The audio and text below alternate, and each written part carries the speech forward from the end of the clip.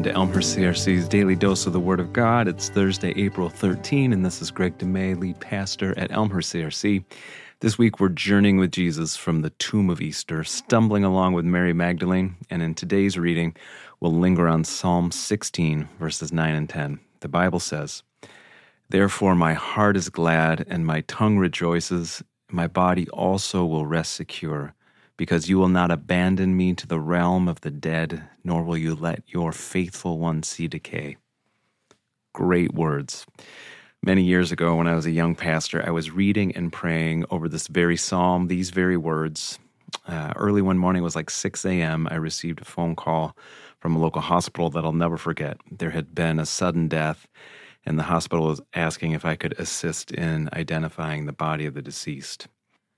I've never felt the juxtaposition so fiercely between the biblical hope of the resurrection and the thin veil that separates us from the fragility that is this mortal life. But that contrast is one that the Bible does not shy away from.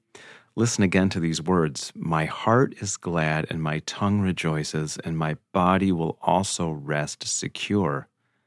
In the face of death, what could produce this kind of hopeful bravery for a person of faith? Because the Bible says, "You, God, will not abandon me to the realm of the dead."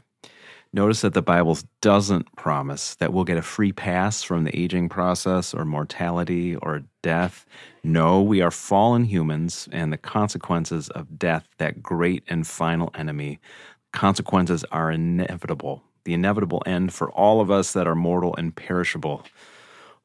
It is humbling to say it. I am perishable. I am going to die.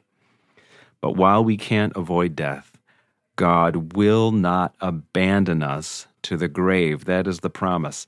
Death will not have the last word. This is the reality of Easter. Jesus died, Jesus is risen, and Jesus will come again. And because I am with him, because my little life is bound up with his great life, yes, I will die, I will rise. And when Jesus comes again, well, that's when things just start getting good. As a pastor, I've been around sickness, hospitals, death quite often, not just that morning, all those years ago. And despite the suffering, grief, and loss, I can testify that there is always a sense of holy ground in the Holy Spirit's presence when a human life comes close to the line of mortality, crossing over from this life that we know so well into the real life that comes next that we know so little about. It's awesome that the promise of Psalm 16 and Jesus himself is true. Jesus says, "I will never leave you or forsake you," and Psalm 16 says, God is not going to leave us in the grave. Let's pray.